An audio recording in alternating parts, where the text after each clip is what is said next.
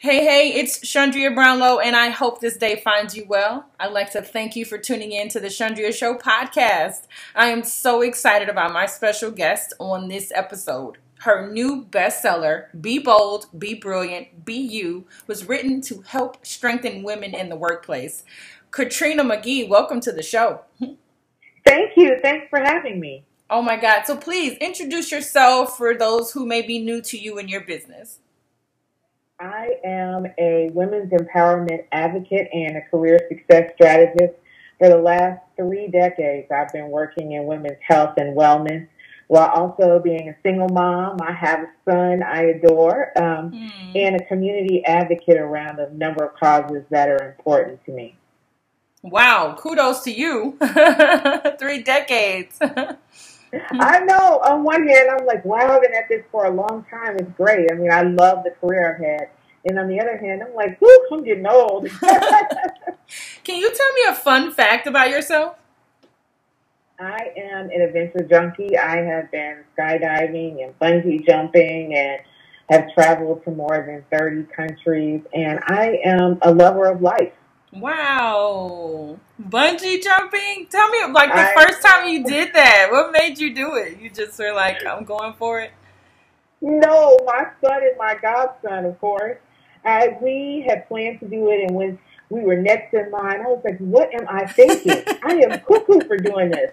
And the guy is like, oh, but the couple before you, they were much older. And I'm like, yeah, they have nothing to lose. And my son and godson are still cuckoo. I'm the one that knows what I have to lose. So it was really kind of fun. It was definitely a one and done. As was skydiving. I went to punctuate a close in my life. It was right after I experienced burnout at my last position. My son said, I've got something fun for us. We're going to go skydiving, and this is going to be your launch to a new adventure. So my dad, myself, and my son were skydiving together. 3 generations. God. Wow. What an amazing life you have. My goodness.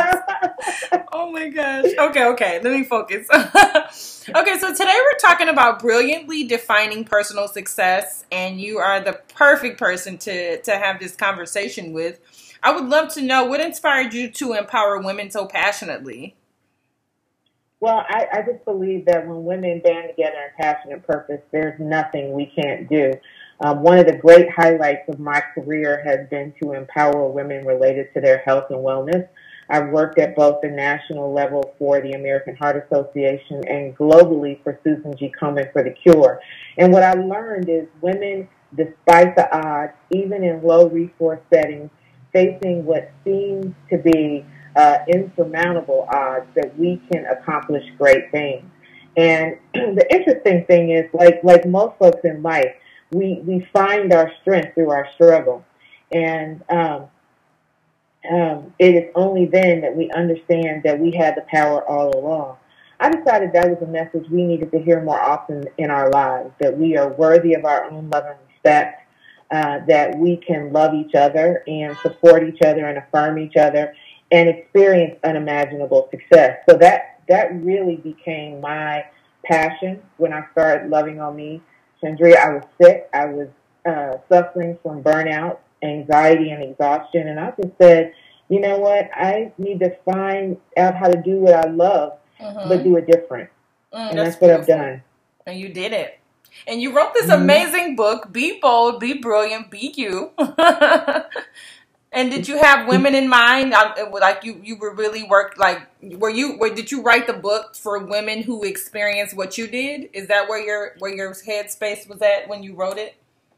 Well, this was my second book. My first book, Loving on Me, answered the question, what do you do when you don't know what to do, but you know it's time to do something different? That one really was a cry for our self-worth. This one was inspired by a women's leadership tour that I went on. I was a speaker on the tour, and over, I met women who had never been introduced to their own greatness. I mean, even just the basic things like, what is your area of expertise, became a struggle. They couldn't articulate it.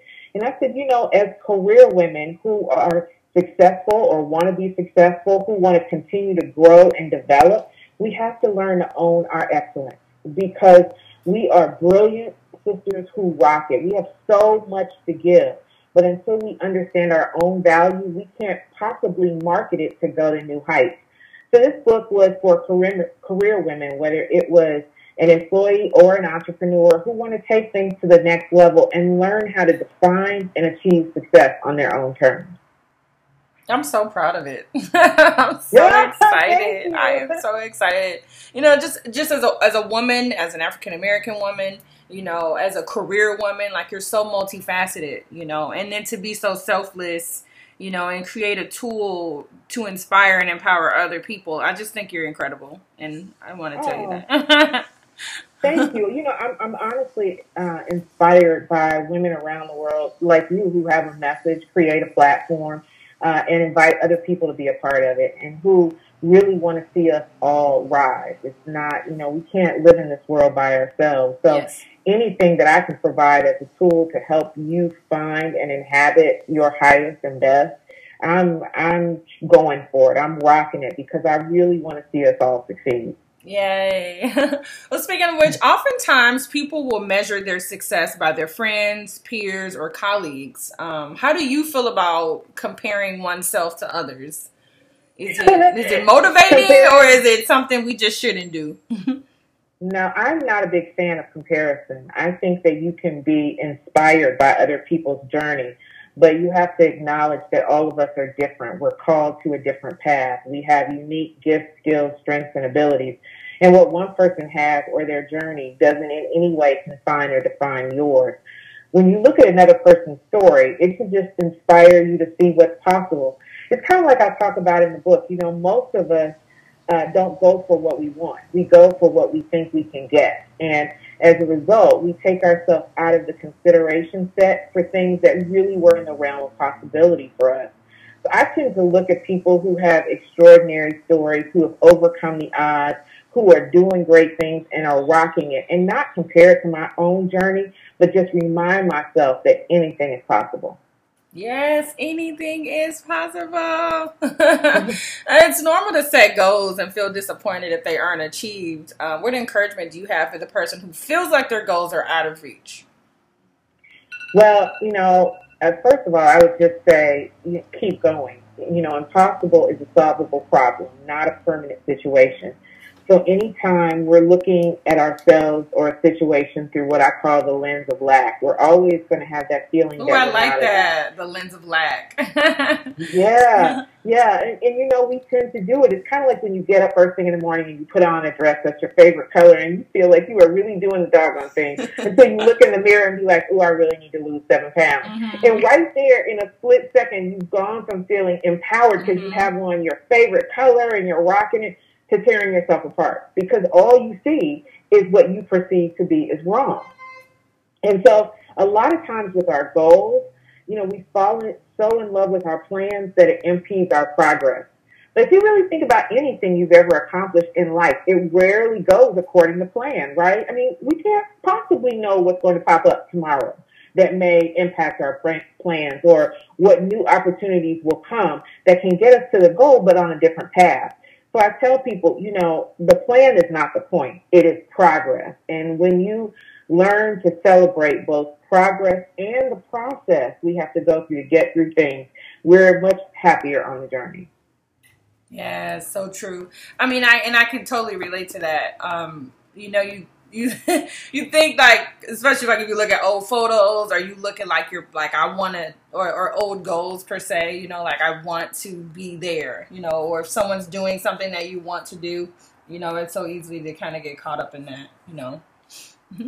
Yeah, and it's only through hindsight. That's why I tell people sometimes you need to step back and write your success story to remind yourself of what you've already accomplished. Oh, I like that. It's already happened in your life. Isn't that good? Oh, I like that. I'm going to do that. I'm going to do that. Yes. I love that. Okay, so let's talk about naysayers and pessimists along the way. How do we prevent them from hindering our personal success? Because like that's a good point to write down your success story, and then you can refer to that if you ever feel overwhelmed or less than. I think that's a great tip today. But, you know, I mean, you're always going to have the naysayers and the pessimists who don't really understand what you're doing. or maybe not necessarily want to see you succeed. How do you deal with that, or how have you dealt with that? Because you seem to be emotionally strong. Well, there's a couple of things. The first thing I've learned is that every day I can be either my best cheerleader or my worst critic. It all depends on how I choose to show up. Because the biggest voice that I hear is Negative Nelly that lives inside my head. Mm-hmm. She is the one who knows all of my weaknesses, all of my failures, and keeps a running dialogue about what I haven't done, won't do, can't do, don't have. She talks too much. Yes. Negative Nelly is busy all the time. And so I've learned to use affirmations as my way to fight back against what's happening in my own head.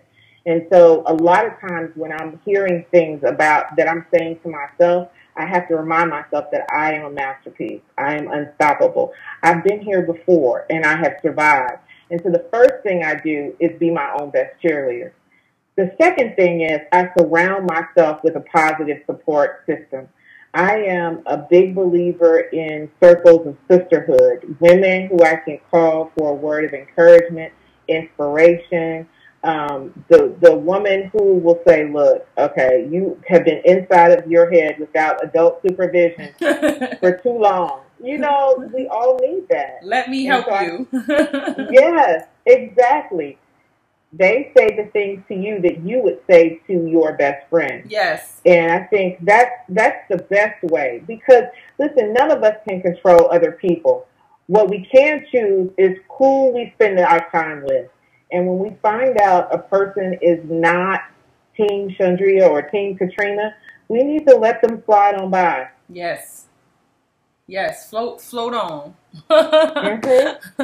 Okay. Exactly. I personally love lofty goals, like the kind with like no real blueprint or direction. Like I love to dream big, How do you personally break down your own lofty goals to ensure you meet that success?